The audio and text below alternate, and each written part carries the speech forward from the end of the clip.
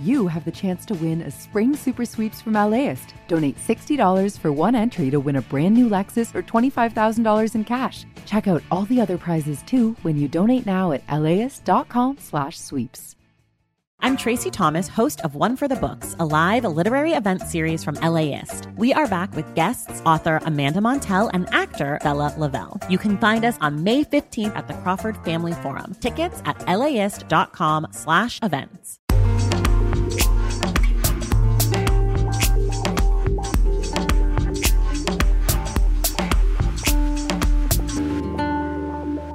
LAist Studios. What did it look like on the inside when you first walk in? Just wasn't fancy at all. It looked like a pub. You know, it had some tables and there's like a little dance floor. You know, everything's kind of sticky and it's kind of grimy.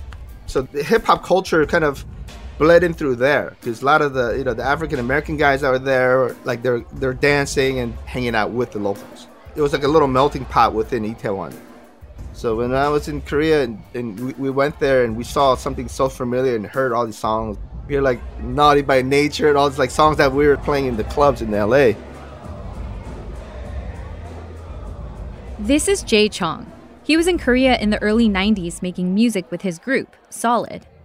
Moon Night reminded Jae of his home, Los Angeles, and the underground hip-hop clubs he would go to every weekend. When Jae was hanging out at Moon Night, he had no idea he was on the cusp of making it big and becoming a superstar in Korea, or that the group he was part of, Solid, would go on to make K-pop history as the Korean kings of R&B. So, in our last episode, we talked about how Black American music and culture entered South Korea through the American military presence. But there was another way Black music was making its way into K-pop in the 90s, Korean Americans. Which is where Solid comes in. The first time I heard about Solid was through a music exec named Bernie Cho. Bernie grew up in the States, but he was living in Korea in the early 90s, and he saw Seo and Boys rise to fame. I was in Korea at the time when Seo had debuted, but for me, he was part of a bigger scene, a bigger movement. The movement Bernie's talking about included a bunch of other groups from the early 90s that introduced Black American music to mainstream Korea.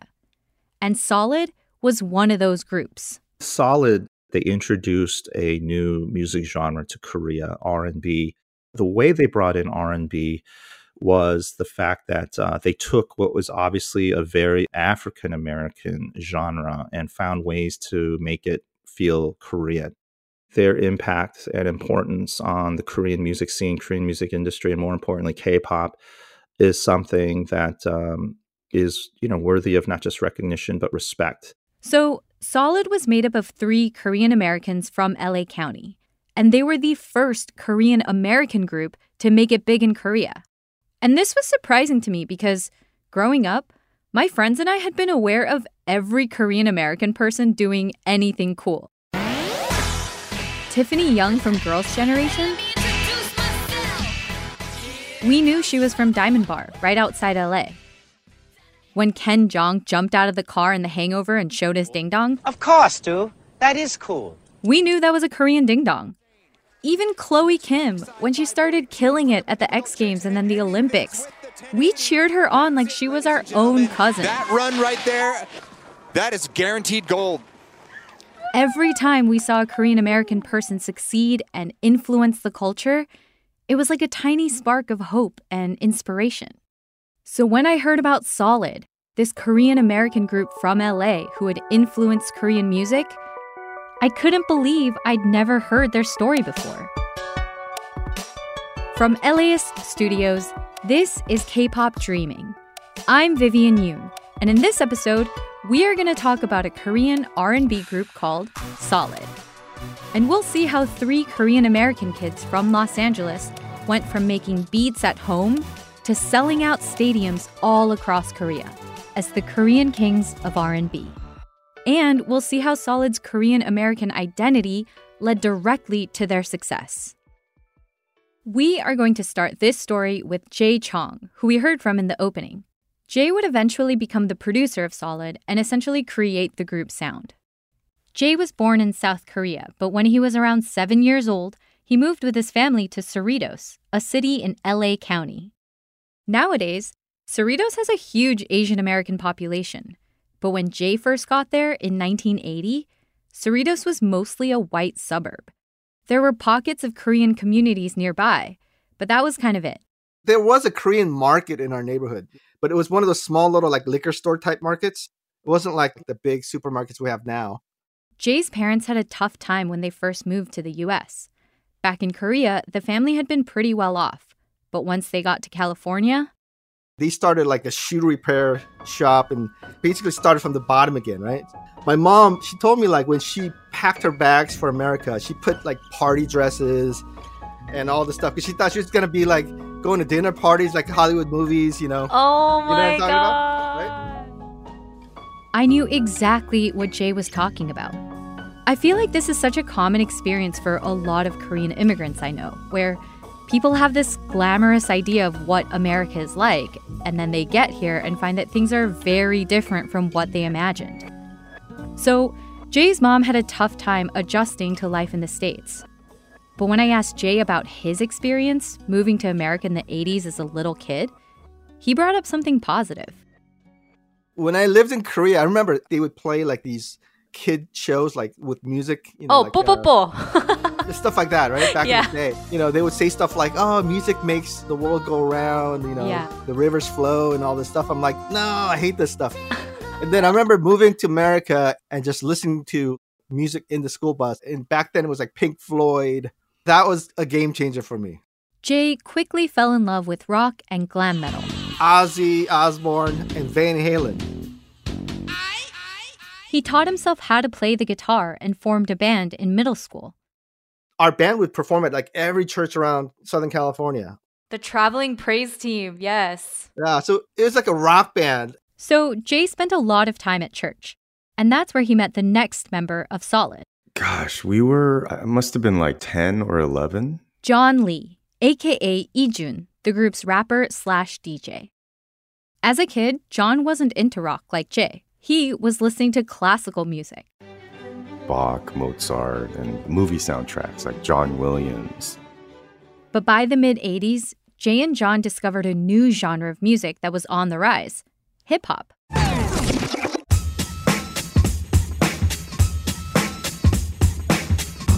They became obsessed with hip-hop and R&B. And by the time they were in the 5th grade, they were making their own beats at home. John even used his parents' turntable to practice scratching. I don't think they liked the fact that I was using it like it was a tool or something instead of just a playing device. Eventually, I ended up getting my own turntables at a local Radio Shack. So Jay and John do their thing all the way to high school. And then one day, a new kid shows up at their church. I was born in Atlanta, Georgia. So that's why they named me after George, George Washington, Georgia. And that famous song by Ray Charles, Georgia, Georgia, This is George Kim, or Kim Jo-an, the lead vocalist of Solid. George fit in great with Jay and John because he had also loved hip-hop since grade school in Atlanta. When you had that little boom box, you would carry it on your shoulder. That's what we did. And we would have like cardboard boxes hidden behind the trees at the bus stop. And then while waiting for the bus, we would all just break dance and, pop and wave and do all this stuff. So the three became fast friends and bonded over their love of music. Jay he introduced me to all the greats, like Babyface's first album, Tender Lover. That's a scrumptious morsel of music there. By the end of high school, Jay was producing music. George had discovered he had a great singing voice, and John was a full-on DJ, working parties and events. Here's Jay again. The cool thing with DJs is that, they're part of this thing called the record pool. So they get the records maybe 6 months before it hits the radio. So we got to hear a lot of cool music because of John. He was a DJ, and so like he would make us like mixtapes. And he would DJ at a lot of parties. When you're a DJ, you sort of need a truck. And so Jay had a truck, so we were sort of like, we'd have all the equipment in our car, and then we'd go and we'd be the crew. So we would go to a lot of parties and kind of get involved in the whole life of that whole late 80s, early 90s thing.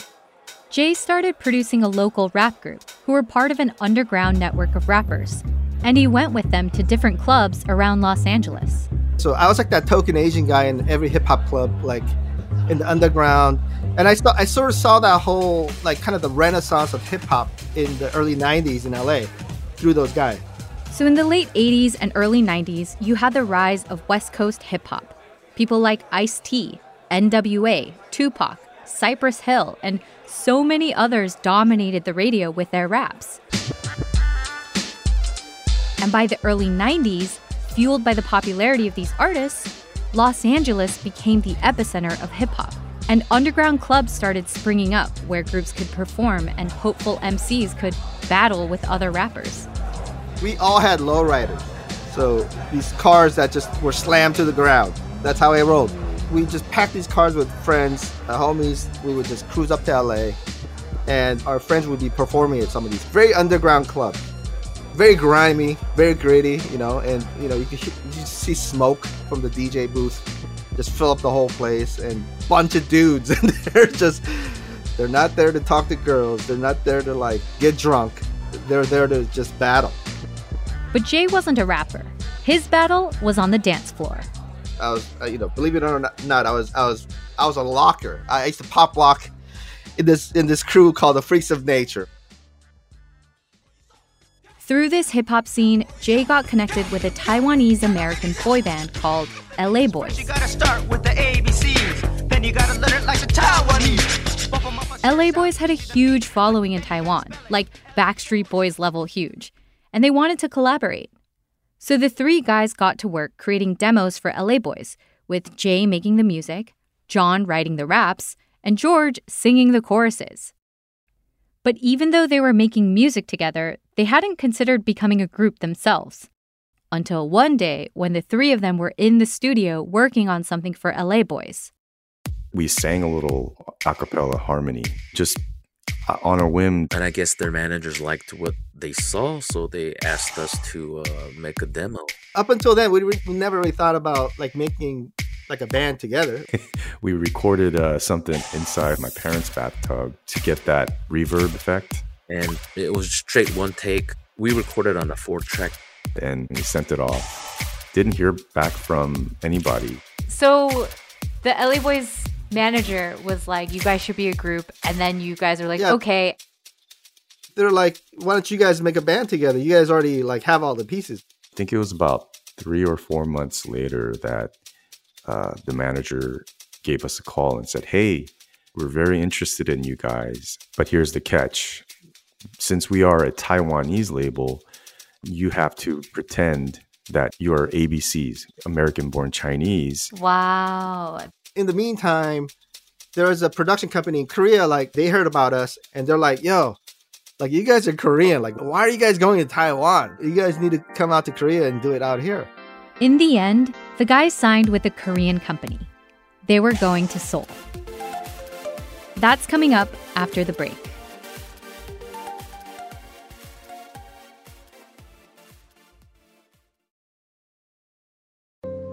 Support comes from Visual Communications, presenting VC Film Fest, celebrating 40 years showcasing Asian and Native Hawaiian Pacific Islander filmmaking, featuring over 200 works ranging from narrative film, documentary films, photo exhibits, and new media.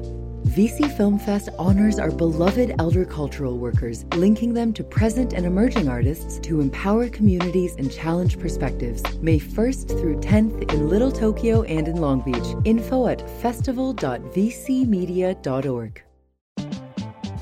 LAist has a new live event series with the James Beard Foundation. We Are Where We Eat will go behind the scenes of some of your favorite LA restaurants to find out how and why they do what they do. I'm Austin Cross. Join me for the first event where we'll explore how restaurants help make a neighborhood, and we'll all have something delicious to eat afterwards. It's May 22nd at the Crawford. Get your tickets now at laist.com/events.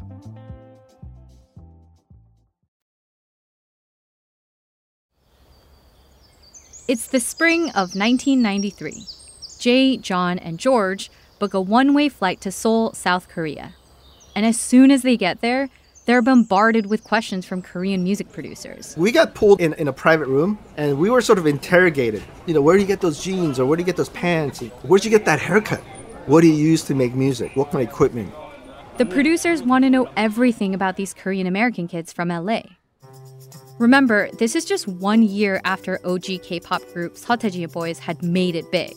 So music labels and executives were really on the hunt for the next big thing when the Solid guys showed up, repping hip-hop culture directly from Los Angeles. And the producers could not get enough. The head producer would sit down in front of me with like a notepad, and he'll like jot down all the stuff. He says they literally took notes to try and copy the guys' American sound and style to replicate it with their own groups. So the guys got all kinds of positive attention from these music producers. But the rest of the country? Everybody stares at us on the street. Like, the taxis won't even pick us up. We had the shaved heads with like long bangs, baggy clothes. The guys were repping LA hip-hop culture and gear in a way that was new to everyday Koreans. Even beyond the fashion, hip-hop music was new too. And the company that signed Solid, they had no idea how to reproduce the sound. So when it came to actually making their first album, Jay and the guys were pretty much left to figure things out on their own. The company really didn't have any musical knowledge, so they're like, oh, just do whatever you want. Jay does his best to put an album together in Korean with little guidance. And George gets to work learning how to sing in Korean. I actually didn't speak Korean. I was the only one in the group that didn't speak Korean at that time. George, he would have to like phonetically write out every Korean word in English. So they're working on the album, trying to adjust to life in Korea. But they still try really hard to stay true to their LA roots. We had what's called Cordy, which is short for coordinator, basically a stylist, right? Like an image coordinator. And we didn't like a lot of things that they were giving us. So we'd do a lot of shopping to Itaewon. We would buy a whole bunch of like Ben Davis. Back then, like workshop clothes were in as hip hop gear. And that was cool to us. To Koreans, we look like mechanics. But that was cool for us. So Solid was different. And that fact, coupled with the time they were spending working on their album, it left them kind of isolated. So, Solid guys, we're out there like really lonely because we didn't have friends, and we're just kind of confiding in each other, One way Jay tried to connect with other Koreans was through dance. Because remember, he had been part of a dance crew in California, and Seoul had its own rising hip-hop dance scene. One day, this, singer Kim Gun-mo, he's like, hey, come to our dance studio. So I went over there. I met the head choreographer, who was basically the group Clone now. But back then, they were choreographers. Clone, the dance duo that Kang Won-le, or Kang from the last episode, co-founded. So after dance rehearsal, he was like, hey, you want to go to this club called Moon Night? And they took me to Moon Night for the first time. Kang was the one who took Jay to Moon Night. And once Jay got there, he felt instantly at home. It was kind of like a little taste of home, because that's what I was doing back in LA, was just hanging out at these kind of underground clubs every weekend. It was just like, I'm so familiar with this surrounding. John felt the same way. I just remember the whole scene was like something you would see in an American rap video, where it's just like a bunch of like hip hop heads like bobbing their head to the music. Just that scene that right there with the dim lights and the light effects going, it was just all perfect. It felt like home.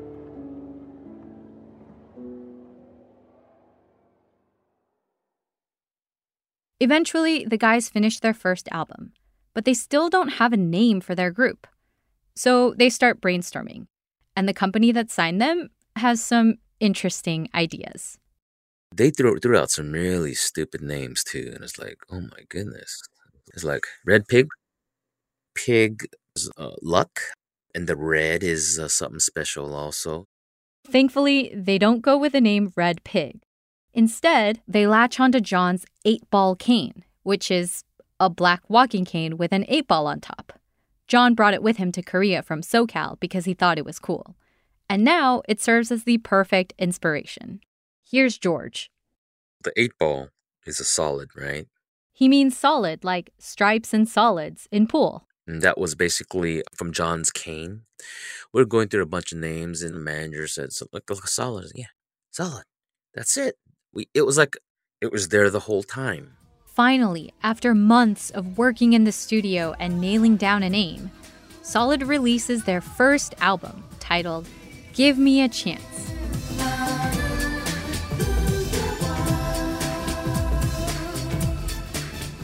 And it doesn't do that well.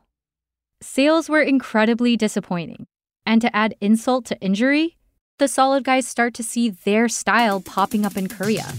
Other artists show up with their haircuts, their fashion. They even rip off John's 8-ball cane, which is so specific. I think they felt like, well, I have the rights now because they didn't make it. Looking back, Jay thinks he knows why their first album flopped. Basically, every demo that I made on my little 4-track cassette player, and there was like 9 songs, and they all made it on the album. The album was a random collection of songs with no concept tying them together. Our first album was very American sounding because we don't listen to Korean music. So it was just very raw. The music didn't have enough Korean elements to make it familiar to a Korean audience. Like, I remember managers, songwriters, everybody in the entertainment industry is like, you got to sprinkle some of that bong in there. Like bongchak. Bongchak, remember? The soulful element in Korean music that comes from trot? That's what was missing in Solid's album. So Jay set out to learn how to get that bong factor, or bong feel, into his music.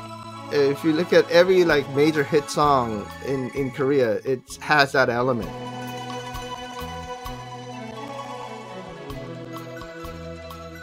Bong is essentially Korean blues, and it comes from decades of hardships and sufferings that Korean people went through, right, throughout the history. That's one of the secret ingredient to K-pop, really. That's what I started to kind of pick up on.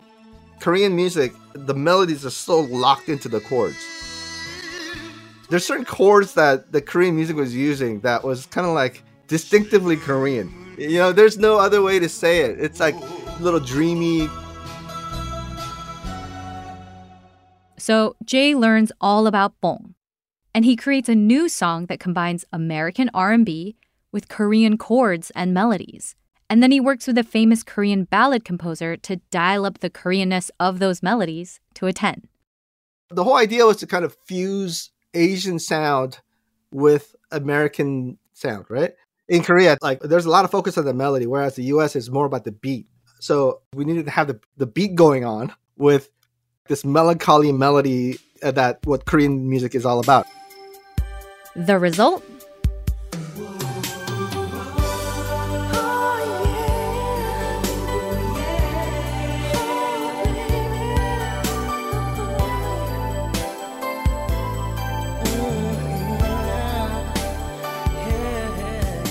The song is called 이 밤의 끝을 잡고, or Holding On to the End of the Night. It's a really long title. But so poetic and nice in Korean. You know how people are very superstitious, right? Yeah. One of the things was hey, this year, if you have a song that has a really long title, it has this potential to be a huge hit. Back to the song. Super long title, but Jay explains what it sounds like and why it's new. So right here. Whoa, whoa, whoa. Those kind of ad-libs have never been heard before in Korea. So people are like, what? Why is he bending those notes like that? They had never heard runs? No. Why would they? Wow. yee, like those bands, right? Yeah. That's what kind of characterized the whole kind of American R&B thing in Korea at the time. Because nobody sang like that.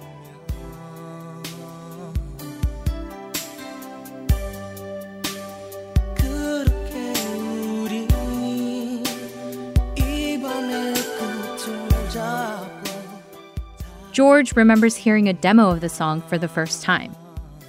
I remember listening into my sister's car.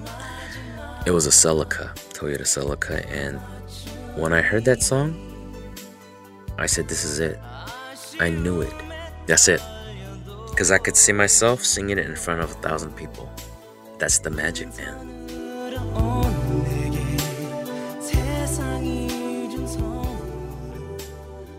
Solid was ready for a comeback. And under new management, they dropped their second full-length album titled The Magic of 8 Ball. And this album did way better than the first. Their single, Holding On to the End of the Night, got tons of play on the radio, and the guys started gaining fans. People loved their R&B sound. But it was hard to tell just how famous they actually were because they were mostly doing radio shows and hadn't come face-to-face with any fans. Until our boss finally booked us on a TV show. The show was called Gayo Top 10, and it was one of the biggest music TV shows in Korea at the time. And what you're hearing now is their performance on that show. When the lights come on, we went on, and the screams were so loud. It was like absolute pandemonium. I just remember our faces. We knew right then, like, oh my God, we made it. We're famous. The fans were screaming so loud that the show's producers had to stop their performance midway to quiet the crowd a couple times. After that, Solid exploded in popularity. Giant stadiums, sold-out crowds, everything equated with big, big success. Jay remembers this one moment after a show. It was Olympic Stadium or something like that. After we sang the song and we were exiting the stage, we saw like 2,000 people follow us outside. We ran and we saw a taxi pull up. So we hopped in and then we said, hey, let's go. And he's like, what's going on? And then right when we said that, the whole mob just completely took over the taxi. We sped off. That's so nuts. That's like an apocalypse movie. That was the first time we're like, oh my God, what was that? Did fans know at the time that you guys were from America? I mean, like, you know, if you hear the song, you can obviously hear it, right? Yeah. The accent is like, well, they're not from around here. It was very apparent that we were not from Korea, and we were never shy about admitting that. I was surprised to hear that fans knew they were from America. There's this word for Koreans who live abroad, 교포. And this word is kind of complicated. 교포 is basically slang for overseas Korean and generally includes Korean Americans. I personally never had a problem with the word because I feel like it's true. I'm not a native Korean person, and I'm totally okay with that. But some other Korean Americans I know, they're a little less comfortable with the designation because sometimes being called a 교포 can feel condescending or even a little derogatory depending on how it's used. And the word contains this sense of otherness, right? Like, 교포 are not considered the same as people who have lived in Korea their entire lives. So the term can be kind of alienating. And the Solid guys were totally considered 교포. They were outsiders. In the early 90s, Korean Americans didn't have a great reputation among Korean locals. Here's George. I would say the image of Korean Americans at that time was not very high because, you know, a lot of times people from America go overseas and act very obnoxious. And so for us being Korean Americans, that's what they expected. The Solid guys had a clean image, and they think that made people more open to working with Korean Americans. I mean, we didn't drink, you know, we're church boys, right? We didn't use any curse words in our, like, rhymes or anything. It was very PG, I would say, our music. So it opened up doors for, I think, a lot of Korean Americans back then. So, oh, these guys are from LA. They have a LA vibe. Ooh, they rap in English. Ooh, it's pretty tight. Whoa. They got representation. I would say it was a special time in music.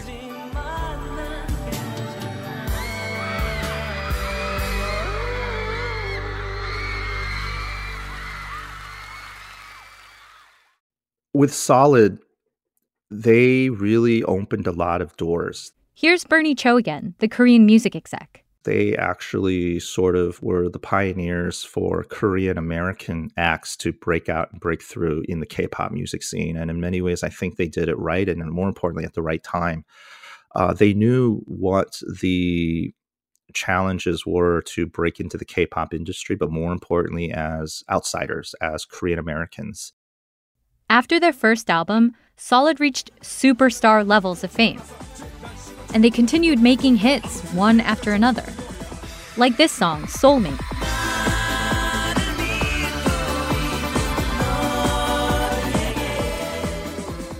Or this song, Happy Ending, both from 1996.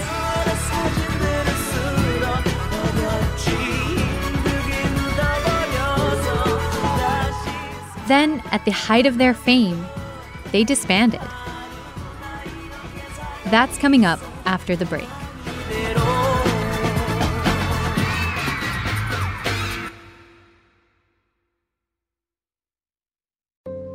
Support comes from Visual Communications, presenting VC Film Fest, celebrating 40 years showcasing Asian and Native Hawaiian Pacific Islander filmmaking, featuring over 200 works ranging from narrative film, documentary films, photo exhibits, and new media.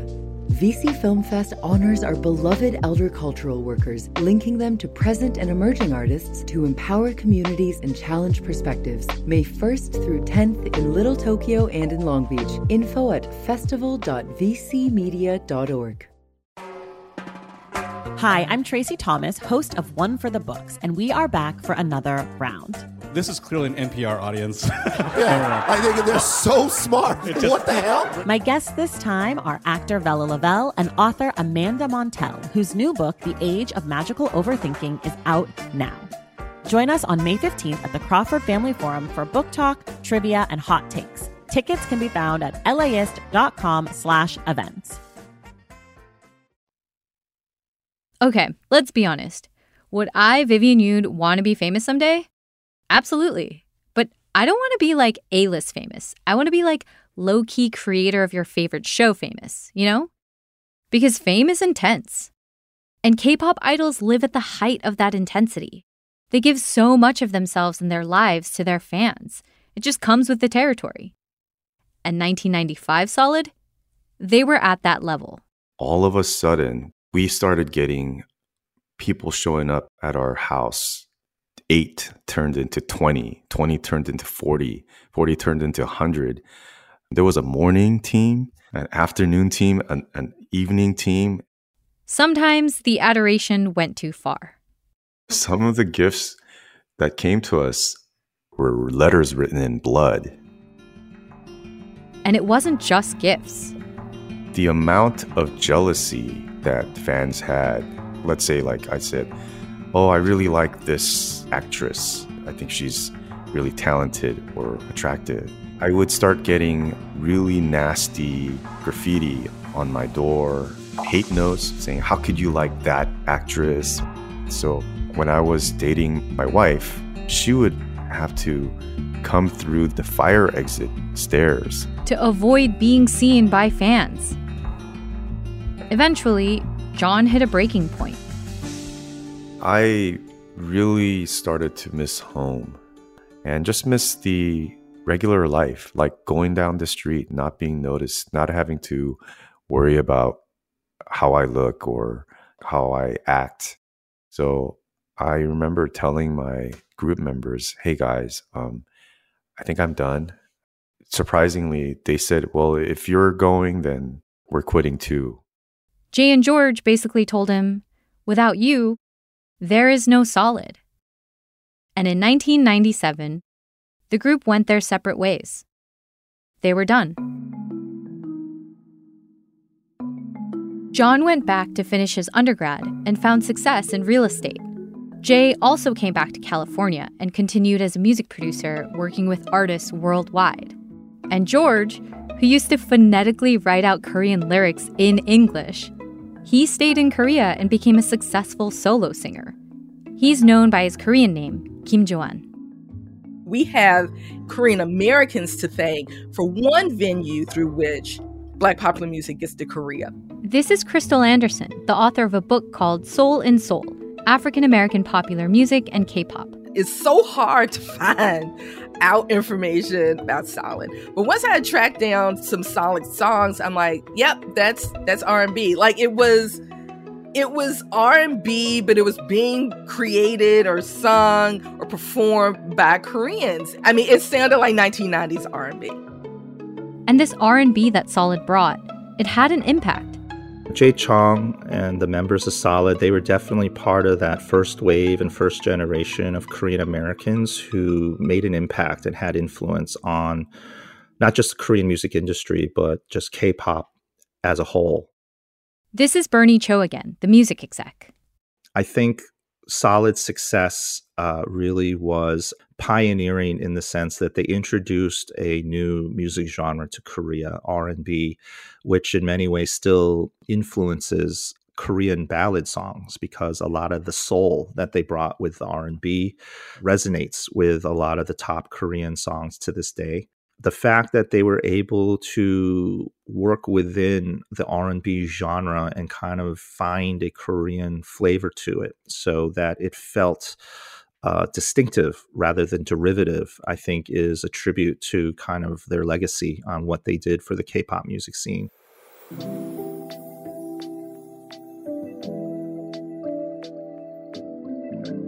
From the moment I found out about Solid, I knew I wanted to include them in this series. But I couldn't articulate why the group was so important to me. Maybe it was the fact that they were the first all-Korean American group to make it big in Korean music. Or maybe it was how they were proof that Korean Americans have been in K-pop from the very beginning, influencing the sound. And all of these things are true, but there was still something else. I just couldn't pinpoint what it was. Until I listened back to my conversations with Jay and I realized there was something really familiar in the details of how he grew up. Even small things like the kids show he used to watch in Korea, or how his mom had to start over when she moved to California. Or even how he met his closest friends at the Korean church they went to and bonded with them over music. It all felt so familiar.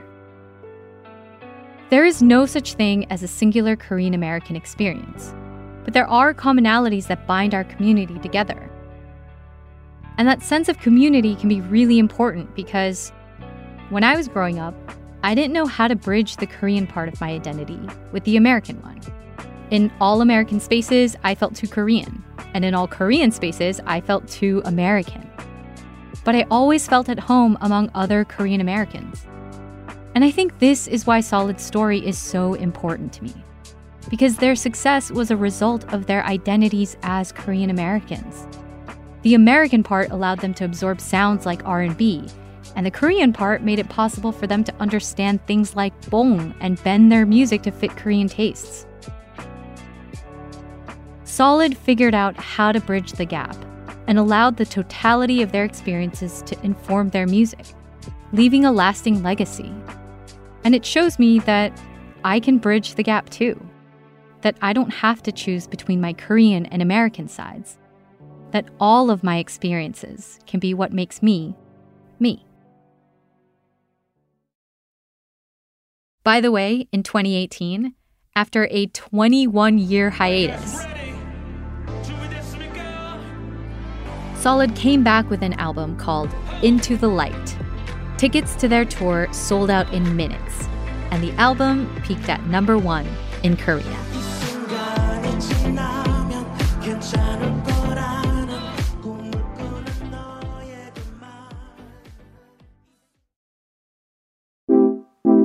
Next time on K-pop Dreaming.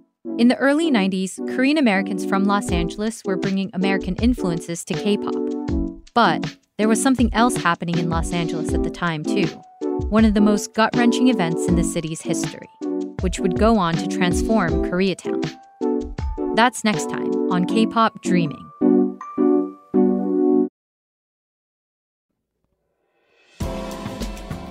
K-pop Dreaming is written and hosted by me, Vivian Yoon. The show is a production of LAist Studios.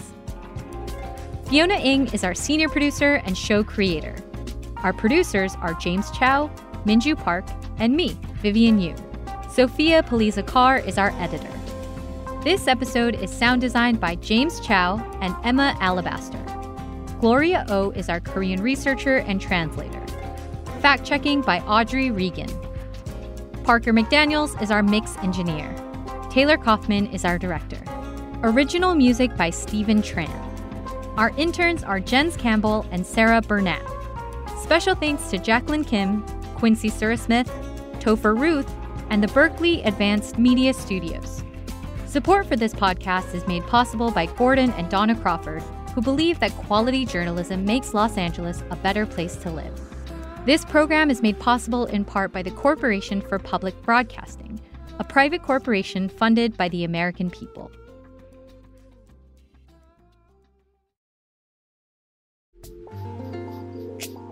This program is made possible in part by the Corporation for Public Broadcasting, a private corporation funded by the American people.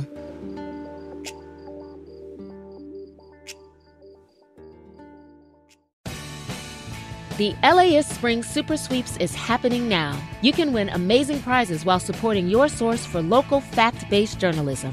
One lucky grand prize winner will get to choose a brand new Lexus or $25,000 in cash. Other prizes include an electric bike from Juice Bikes and $1,000 gas gift cards. Your donation of $60 gets you one entry to win, and the more you give, the more entries you get. Donate now at LAist.com/sweeps.